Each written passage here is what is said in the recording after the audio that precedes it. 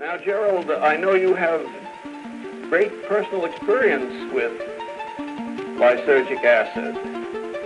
What do you think of it? To do that in 2 minutes, eternity in an hour, in an hour, in an hour, in an hour, in an hour, in an hour, in an hour.